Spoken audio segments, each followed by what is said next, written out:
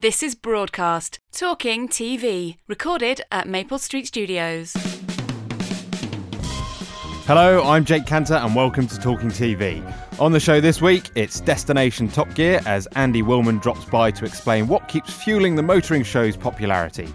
Also on the podcast, the story behind ITV's Continue Rude Health, plus the best chin-strokey moments from our trip to the Oxford Media Convention. And finally, in our preview section, we'll look under the bonnet of BBC Two's Britain's Banger Racers and the new iPlayer drama shorts. That's all coming up on Talking TV from Broadcast. We have a packed studio for our new section, so I'm pleased to welcome Broadcast international guru Peter White and Sam Barcroft, the boss of Factual Indie Barcroft Productions. Welcome, chaps. Hello. Morning. Morning. Also with us is the irrepressible, unmistakable broadcast columnist Kate Bulkley. Hello, Kate. How are you? I'm well. How are you, Jim? I'm good. Now, you're with us to talk Oxford Media Convention, so that seems like a good place to start. Director General Tony Hall used his wide-ranging keynote speech to launch a passionate defence of the licence fee, but he stressed that tough decisions lie ahead for the corporation, sparking speculation that services could be closed as the BBC moves away from salami-slicing-style savings projects and looks for bigger ticket efficiencies. Kate, this wasn't expressed explicitly, but it feels like the BBC is paving the way for a debate about its services. Well, he explicitly said £100 million more is going. That's what he explicitly said. And he explicitly said, I don't want to cut drama, and I certainly think the iPlayer is something we need to focus on, so I don't think we're going to see any cuts there. But yeah, I think that this amount of money means that there are certain services may be at risk, and obviously the obvious one is BBC4. Do you think so? Do you think that was that the sense in the room? BBC4. The sense in the room was, if it's going to be that much money, if you're not going to salami slice, which is what he doesn't want to do, in other words, take little bits out of everything, you're going to have to get rid of a major service. So you get rid of BBC4, maybe you extend CBBC, you get some spectrum back. You cut, 40 or 60 million a budget. So, I think there's certainly a lot of concern among people at the BBC to do that. The other thing he could do, keep in mind, he's done this once before when he announced the end of 6 Radio. And of course, he didn't. But anyway, and then everyone went up in arms and said, no, you can't cut that. So maybe this is just sort of a way to test something, to throw something in the water and see what happens. See how audience might react. As an independent producer, Sam, is it always a bit concerning when the BBC talks about potentially cutting back services?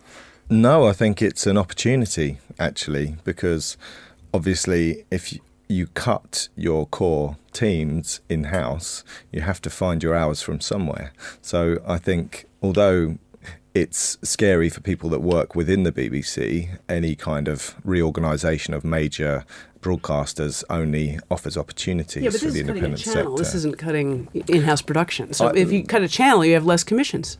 Possibly, but I think overall the BBC, a lot of Tony's speech seemed to eventually be about efficiencies in the public sector, and it seemed to be aimed more at the public and politicians than at people like me who make television. And so I think that with those efficiencies, they will have to continue, I think, politically, and for the BBC to continue with the licence fee. So more a message to the government that the BBC is prepared to get his house in order before charter renewal? Well, I thought it was quite a stern and strong speech, really, overall. And I think it's really good that the BBC's got a leader who's willing to stand up for it and to fight the fight.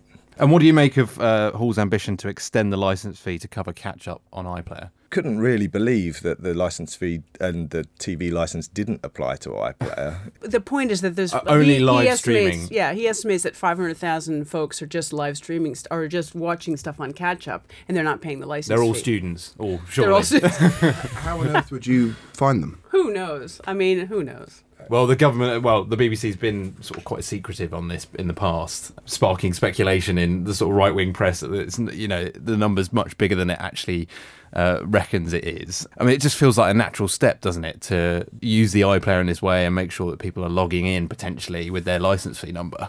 Well, when I asked him on stage, I said, so what do you mean? Do you want to have more license fee money to cover these people? Basically, he kind of, danced around. He said, we need to modernize.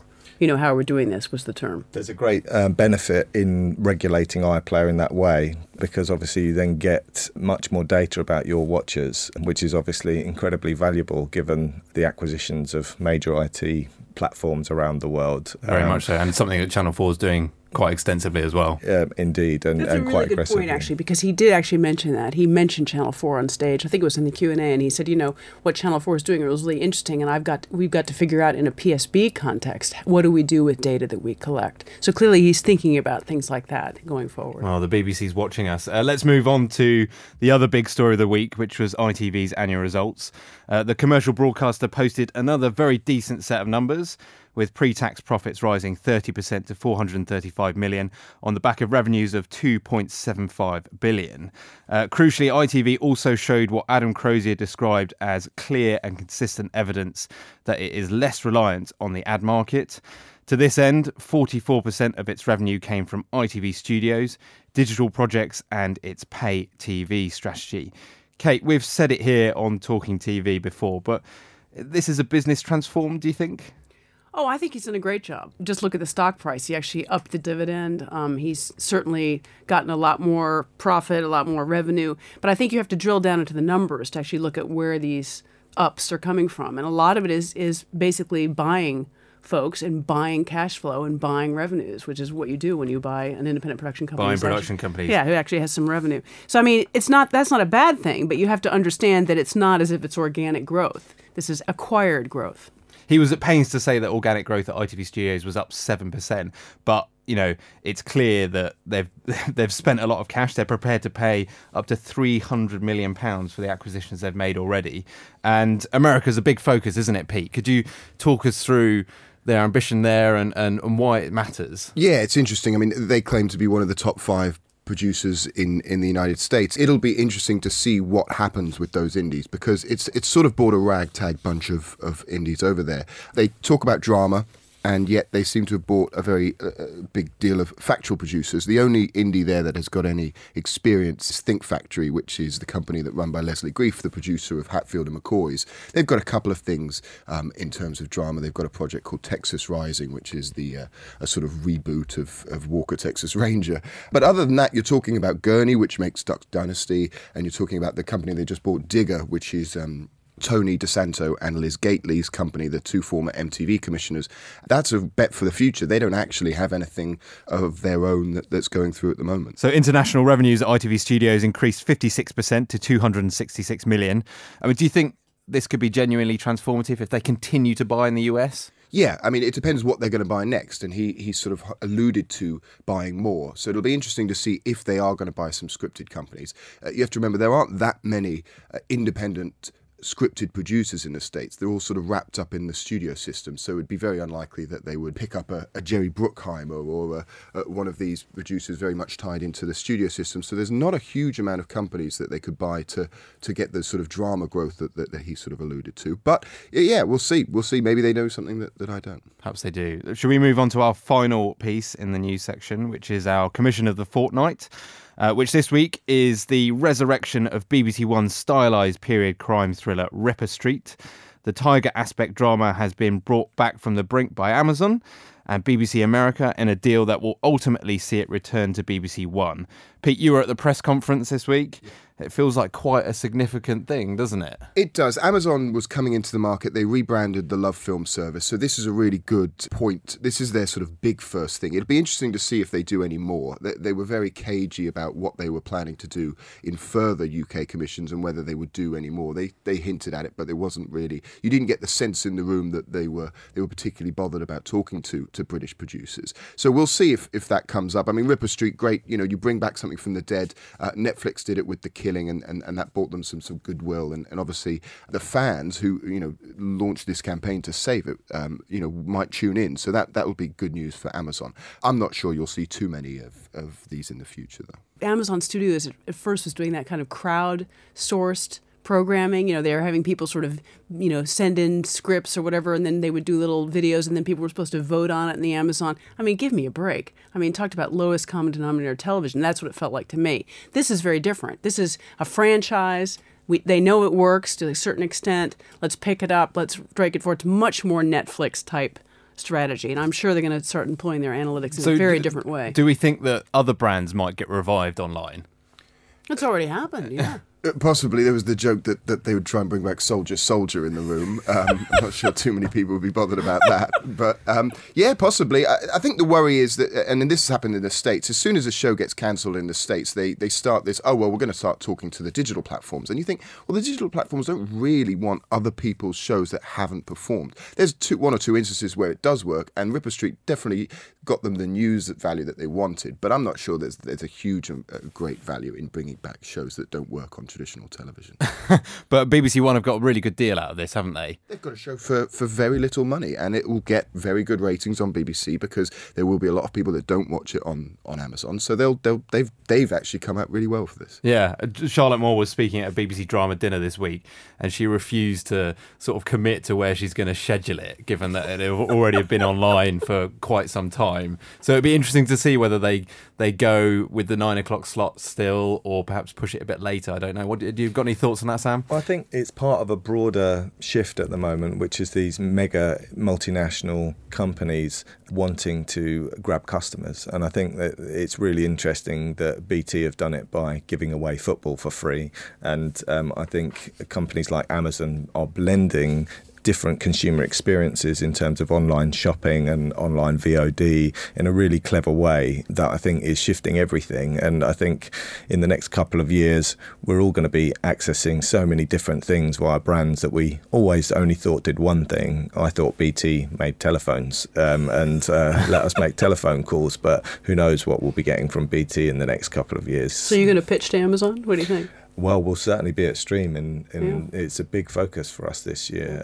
And I think it's very exciting. The online space at the moment is... The more customers, the better. And just finally, quickly, we're talking about these online players, but both the BBC and ITV this week have pointed to the fact that 90% of TV viewing is still done through linear television. Are we reading too much into this? Are we perhaps getting too excited too early?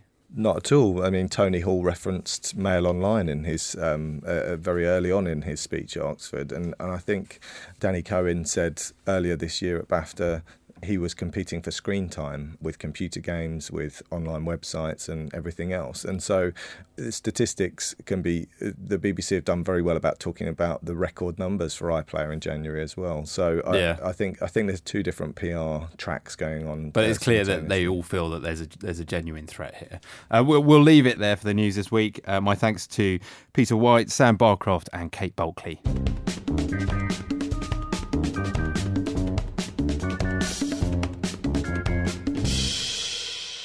Moving on, Top Gear as we know it turned 21 series old this year, but has it come of age? I wouldn't bet on it. Still as cheeky, irreverent and controversial as ever, the current series has stuck to a formula that has won Top Gear an army of global fans, as well as some notable detractors. Our guest today is the unseen cog in the Top Gear engine. He has worked on the show since 2002 and his friendship with Jeremy Clarkson extends back to their school days. It's a partnership that can lay claim to many creative highlights and much more besides. Before introducing Andy Willman, here's Jeremy Clarkson on typically spirited form in the latest series.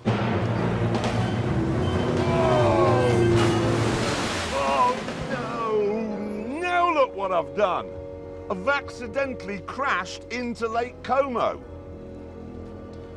But it's okay, because if I push this little button here,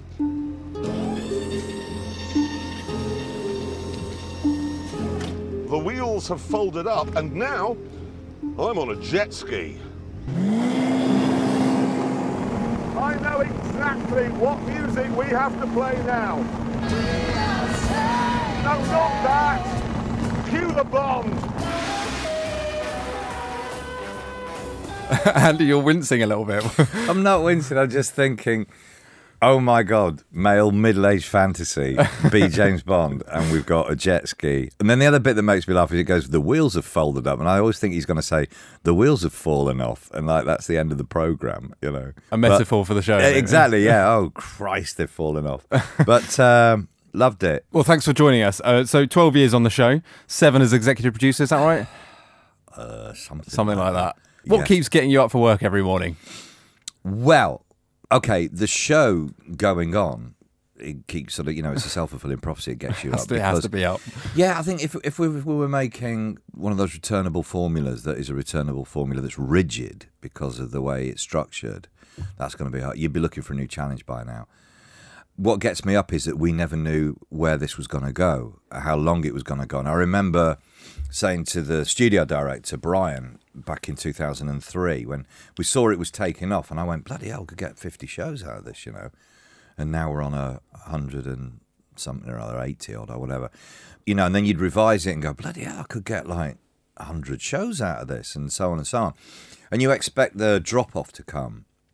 And when it doesn't happen, which, touch wood, it hasn't, your ego kicks in that you're going to keep this thing going. So there's that, and then there's that natural challenge that you've got to refresh yourself each series. Not in the main pegs in the ground, 3 middle-aged blokes cocking about.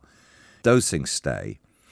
But it's probably the only major series where, if you're interviewed about it, people say, what are you doing this series? Which they probably wouldn't ask of the producer of X Factor or Apprentice or whatever, with all respect to them, because they kind of know what you're going to do that series. They know the format well. Yeah, whereas people say to us, ooh, what treats have you got lined up, and so on and so on.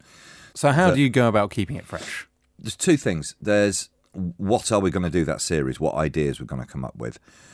And they come from everywhere. Jeremy, Richard, James come up with, I'm blessed with 3 presenters who are, I'm not blowing smoke up their asses, they're journalists. Jeremy in particular is a tabloid journalist, so he's schooled in attention span and people losing their attention span. He's hardwired to think, what else do we do to entertain people? So they come up with stuff. Then you've got a team of people in the office, and we all come up with stuff too. How many is in the development team? Small. Development team, I'm laughing as you say that. It's the phrase you don't recognise. Yeah. There's about 7 or 8 on the production side, which is tiny, actually, for what we do. And then we kick stuff around, and, what stays and what doesn't. I think my one regret is, in the early days, obviously there was more to play with as the show opened up, and you realise what you could do. We've done a lot of things, so it's getting harder. And at the same time, because there's a demand, there's an expectation of what we do, it's become more like a machine. So there's less of that going to the pub, giggling, throwing crap at the wall and going, what about this, what about that? And there's a bit less of that now, which is a shame, because out of that comes good stuff. If I say to Jeremy, come in for a brainstorm, his face always sags, because he knows there's going to be a time limit, there's going to be flip charts. There's structure to it. And he says, why don't we all go to the pub or go somewhere where we can smoke and then we can muck about? And actually he's right, that's what we should be doing. Yeah. The other thing that keeps it fresh is something I wrote about a short while ago, is because the show is so intrinsically linked to those 3, it changes, it morphs with them. That is all interlinked, and that keeps it going, because it's kind of their lives on telly is kind of like their motoring lives, and it's a reality show. Is that what you're saying? It kind of is, yeah, because in an odd way. There is little things like, Jeremy's going, I need my glasses to read something. He didn't 10 years ago, Or he will come in and go, my daughter's just passed a driving test. And so it made me think, why don't we do a film about cars for 17-year-olds? But his daughter was probably 10 when we started, that sort of stuff. And then you see it more on these big specials that we do. They bicker and they're getting more knackered, and it gets harder for them. So that aging process actually keeps the editorial fresh. It's part of the show. If you get my drift. Yeah, absolutely. The other remarkable thing about Top Gear I find when I watch it is the access that you get to places. The Chernobyl episode stands in my mind from this series. Yarp. How do you go about securing access and coming up with those ideas and getting in? We're very polite, young, well-brought-up British. You ask very nicely. We are. Everyone thinks that we're like hooligans or sort of go around getting into trouble. We are so polite on the phone to start with. And we always promise people we'll leave your place as we found it, That must be quite tough. It is going, the carnage you reach. Sorry when you go. Sorry about that. Yeah, sorry. That went wrong. There's an intelligence about us. It takes a lot of intelligence to be that stupid, for the finished result to look that stupid. And there's a lot of organisation goes into something like that. And if you go into Chernobyl, they know actually you cover everything off, that you're quite slick about it. And then you give the guys that bubble for them to, go off and be in danger. You can push it some there. And So we you do set push the it when we- parameters, and then you can there's some you can nursery play walls, within and then that. sometimes you burst out of it. Sometimes that goes wrong, and sometimes we don't deliver what we promise to people. It gets a bit, cheekier. But what can I do about that? Just on the cheekiness, I mean, it's always reason. It's done in a reasonably knowing way. Yeah. But do you set out to be controversial? No. But you must know when Jeremy said something No, we don't reasonably sit- close to the Oh, we- wire. yeah. And you But think, what we well, shall we don't keep that do- in or should we leave it? But that's the point. We don't sit down with a pen and paper and go, how can we get into trouble? How can we make controversy? What we do is if we come up with something that we want to do and we know it might be controversial, we still carry on. And there is a difference there because it's like setting out to be naughty. We don't do that. We just keep going. I mean, what was the last one we got into trouble with? It was probably... Was it the hot hatchbacks in the fake supermarket you created, where you were, I'm you were thinking wrecking it, and I think there was complaints that you'd wasted all the food. Yeah, and my answer to that is, sorry, I'm not in charge of food preservation for the world. It's not my moral issue. There's a budget to destroy things or do with them what you will. And that's not my job. I'm not interested in that complaint. What about the complaint that it's a waste of money? Well, there's a budget to make TV. If you define everything by food can only be eaten, and it's so on it goes, clothes can only be worn. So they're a prop, essentially. I don't really care about that sort of thing because there's always going to be a complaint of that nature. Lorry drivers murder prostitutes. We knew that was going to cause some havoc, but we actually knew it was a ridiculous thing because there's an urban myth. I mean, here we go again now. I'm doing it all over again. You get a lot of emails from lorry drivers and notes going that we laughed our socks off about it. We won't stop if we know something's going to cause controversy, if we like it. But like I say, we don't set out to. And So it has to be editorially justified. It has to work for the show. For you and we to have our include it. own internal thing, which is what we call the John Humphreys test, which is could you take a barrage from John Humphreys about what you've done? And if you can't, then it goes. But if you think, all right, he'll probably win, but I can go down fighting, then we keep it in. Yeah. That's where we. So if you can do a better job than George Entwistle. Yep. Is that a fun part of the job? Is that something you enjoy, pushing the boundaries? Well, who wants to grow up? The amount of dads who go, God, I wish I had their job. I wish I did what they did. It isn't actually they want to drive Lamborghinis up and down airfields. I think it's there is no responsibility. They look at Jeremy James and Richard in the middle of Bolivia or this year in Burma, and they're in a truck stop, a Burmese truck stop, having a really shit night, and they get up in the morning looking like shit. But everybody who works in a bank is thinking, why can't I be there doing that? I know you've come armed with some stats. One that I picked up on was that Top Gear Africa Special was the biggest show on iPlayer last year. I might get a sandwich board, actually. I'm going to go Please down Oxford get your Street flip chart after out that. as you do in the brainstorming Just meetings. tap people on the shoulders in shops. Why does it resonate with people online? I think there's quite a young audience who, I'd imagine people who watch Countryfile or Downton or Antiques Roadshow, if they are an older audience, they are, and I'm 51 now. I want to watch TV in the moment. I don't watch iPlayer. But I think a lot of our audience aren't like that. It's kind of like they plan their own schedule because it doesn't happen by word of mouth unless you've got a really good episode out. It's almost like people know what they're going to do with it. So it's like I say, it's their own internal schedule. And what are the stats you have? Bigger than the Olympic opening ceremony for 2012? Olympic opening ceremony. Go away. No, that was the one we always wanted to beat because that's been at number one for a while, the Olympic opening ceremony. So that got I don't know off the top of my head, 6 million. 3.6 million, and we've got a couple above that now in the all-time top 20, which I'm chuffed about. I think the Bolivia special, because it's been around so long, has racked them up, and that's number one. So the repeats have helped buoy the figure. Oh, yeah. And then Africa, because with Africa it was a two-part special, and the part one is at number two. It must mean that part two was a really shit programme, because that's not up there. I think also you get a generation of kids coming in. I see that with my son at school, his mates, 8-year-olds come in, 10-year-olds come in, where they're going to go but iPlayer. And just finally, you signed a 3-year deal in 2012. Can we expect another one in a couple of years? They're going to start talking to us soon. Yeah. Every deal that's done is done with the notion that the show will be on the floor scraping the barrel. Some probably say it is already by the time the 3 years is up. I mean, the overnight ratings are some of the best in years. Yeah, they're daft, yeah. I think that's partly to do with winter and all that sort of stuff. But there's clearly an appetite. It's still there. So, yeah, we'll start talking soon because we haven't got an end game plan. When we look stupid or when we think we are flogging a dead horse. But that hasn't happened this series. I think it's better than the last series, which was a bit ropey. I think this series is good. And the special, which is coming up now, is good.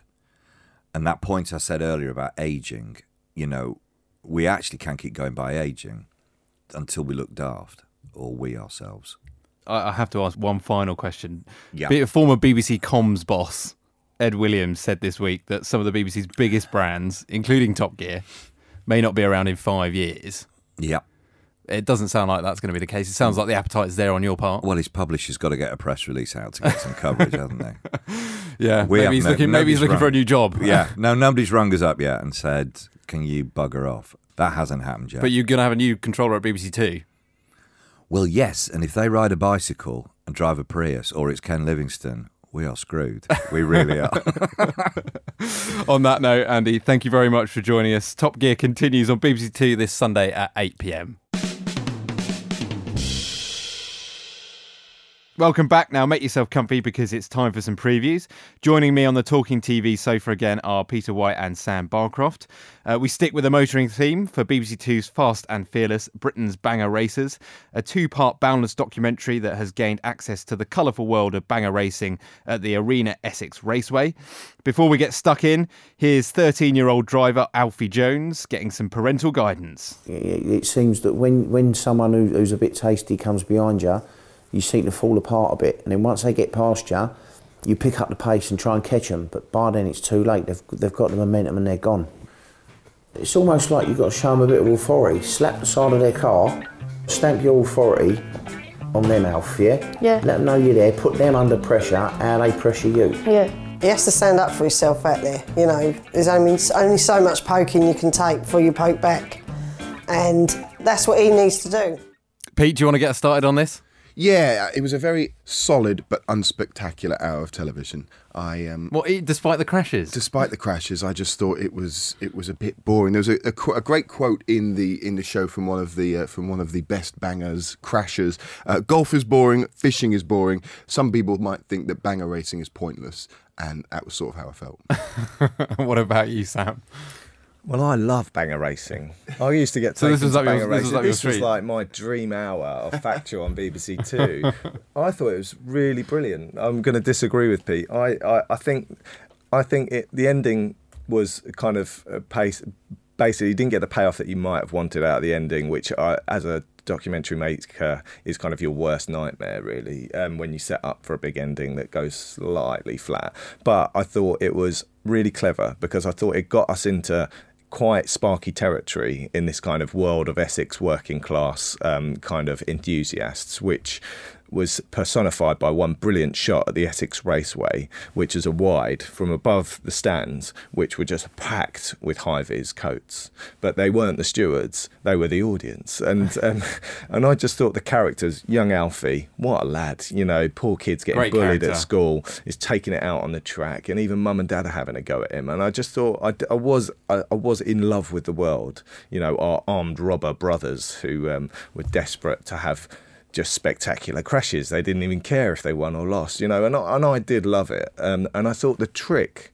which was wonderful, was to be in a car crash kind of world, but actually to give it a BBC Two, non-exploitative, fairly warm. Did you not think they were taking the piss out of them? I thought they were taking the piss out of them a little bit. Yeah. Did you? I'm really interested by that because I think a lot of television does that, especially in a working class. Especially with the mum and Alfie's mum, saying that he should have hit him. I just thought I thought it was a bit cheap when I was watching it. That's interesting because I feel like that about quite a lot of television, especially in that slightly edgy, slightly sparky kind of community environment. But I actually really enjoyed it, and I thought if I'd been a contributor, I'd have been very pleased with the way I'd been portrayed, because I think there was a lot more, I think, that you could have got out of those situations that would have felt slightly more dramatic and might have got more shock and awe, more PR for the show. But I actually thought that was toned down. And it was reasonably constrained, wasn't it? I mean, it was, and the director, although you could hear him asking questions, he let them do the talking largely. I think it's interesting for the BBC to commission something in this space, which feels like it could have been a great Channel 4 or Channel 5 Obstock series a la Gypsies. You know, it would have had a very different treatment on those two channels, wouldn't it? Absolutely, but I think it delivered. I didn't feel let down by the constraints of it being on BBC Two. I felt happy about that, because I don't necessarily I wanted to like the characters. I didn't want to hate them and see them as pantomime villains, but I suppose that also means it's not as electrifying an hour as it might have been on Channel 4, potentially. And how hard is it to find those sorts of worlds and gain access? I think it's a lot easier if you're BBC Two than it might be if you're an independent producer, because the contributors feel the trust of a major brand like that, and it can feel safe in the knowledge that there are big compliance departments and that these brands need to look after them carefully. Whereas if you're approached by an independent producer as an individual, you're just going to obviously have more concerns. So I think these worlds are all around us, and if you're, as a producer, genuinely enthusiastic about people's stories, and people want to tell them to you. So I think it can be trickier to get into major institutions than it is to get alongside people in normal communities, I think. Yeah, and I felt it was very well structured, because you knew it was building up to the races at the end, and although you felt the payoff wasn't as good as you hoped it might be, I was very much invested in their stories. Did you feel the same, Pete? I thought it was a bit cynical, especially with the fella who was having his last race, and then his last race was a bit of a dud. I just thought, I didn't agree. Don't agree. No, not your bag, not clearly, Pete. No, you won't find me on the Essex Banger track anytime soon. The Fast and Fearless, Britain's Banger Races, is under starters orders for Sunday the 9th of March on BBC Two. Up next, something a little different. Yes, it's 3 iPlayer-only drama shorts for BBC Three. Now, each is very different, so let me give you a flavour of what to expect. First up is Plea, the story of an inner-city kid attempting to rid her mum of an abusive new boyfriend. The twist is it's all told in rhyme. Also available is Tag, which depicts 2 teachers locked in a destructive game of tag on the day their school is closing down. Finally, we have My Jihad, which is the story of an unlucky-in-love Muslim bachelor who finds an unlikely suitor en route home from a speed dating night. Here's a clip of Nazir putting his foot in it with the potential love interest Famida. All I'm saying is religion has to come first. All right then, self-apply, Mr. Mufti. Would you be willing to marry a widow? Yeah. What about a divorcee? Yeah. What about a single mother? Come on. I'm not a saint. A widow and a divorcee is one thing, but a single mother, somebody else's child, that's a part of somebody else. I don't know. Sam, is there anyone that you'd like to talk about particularly and get us started on? I thought Flea was amazing, actually. This is the one in rhyme. Yeah. I've always wanted to make a film which was all in rhyme, but that's due to my hip-hop roots, I think. But I just thought this was a really clever idea.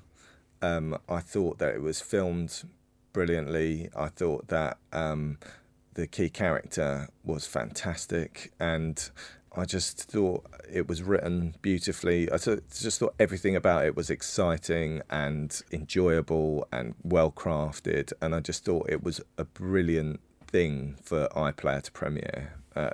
Short, sweet, well delivered, well done, and it will hit the digital audience brilliantly as well, because young people will love to watch it. 3 cheers for everybody that was involved in it. Pete, do you share those sentiments? Yeah, I agree. I thought it was incredible. Yeah, no, I thought it was wonderful. It felt fresh. It felt different. It felt like something I hadn't seen before, and which is exactly what I think they're trying to achieve with those iPlayer dramas. I thought the writing, and as you say, I was a bit sceptical when I'd read the synopsis of All in Verse, as not a hip hop fan, but I thought it was fantastic. I thought they did really good. Apparently, good job. The pitch was given in verse as well. Oh, fantastic! I mean, Cat Jones, this young writer. This is exactly what we need. This is an opportunity for someone who has come from a slightly different background, slightly different way of approaching this.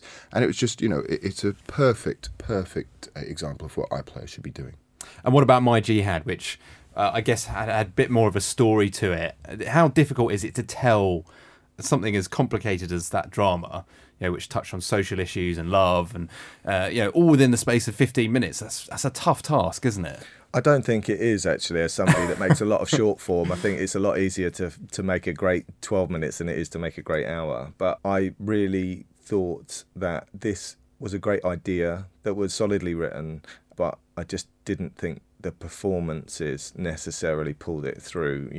I loved the story and I loved the thought around it, and I was interested in the world and I wanted to love it, but I just didn't think it quite delivered on screen. But I would be interested in seeing an hour. That was what I was in. I did think it was a clever place to go, and that I would go and watch that film. I think it's really pertinent, and I was really interested in what I was learning. I did get take home from it, which is really important, I think, in contemporary drama. So you felt like you learned about their culture and yeah, I think this felt like more of a pilot to me. It felt like I'd like them to go back and do it again as a long form, and that I would really enjoy watching that long form, but I might change some of the cast and I just might tighten it up a little bit. Pete, you're nodding. Out of the three of them, I felt the same. It was sweet, but I felt it was the most piloted of the... It felt like a pilot compared to the other two, which felt like standalone shows. My favourite was Tag. Such a neat idea. You couldn't have done that in an hour of television. That is just a very short, sharp... Daisy Haggard is fantastic. She's the comedy exec in episodes that doesn't laugh.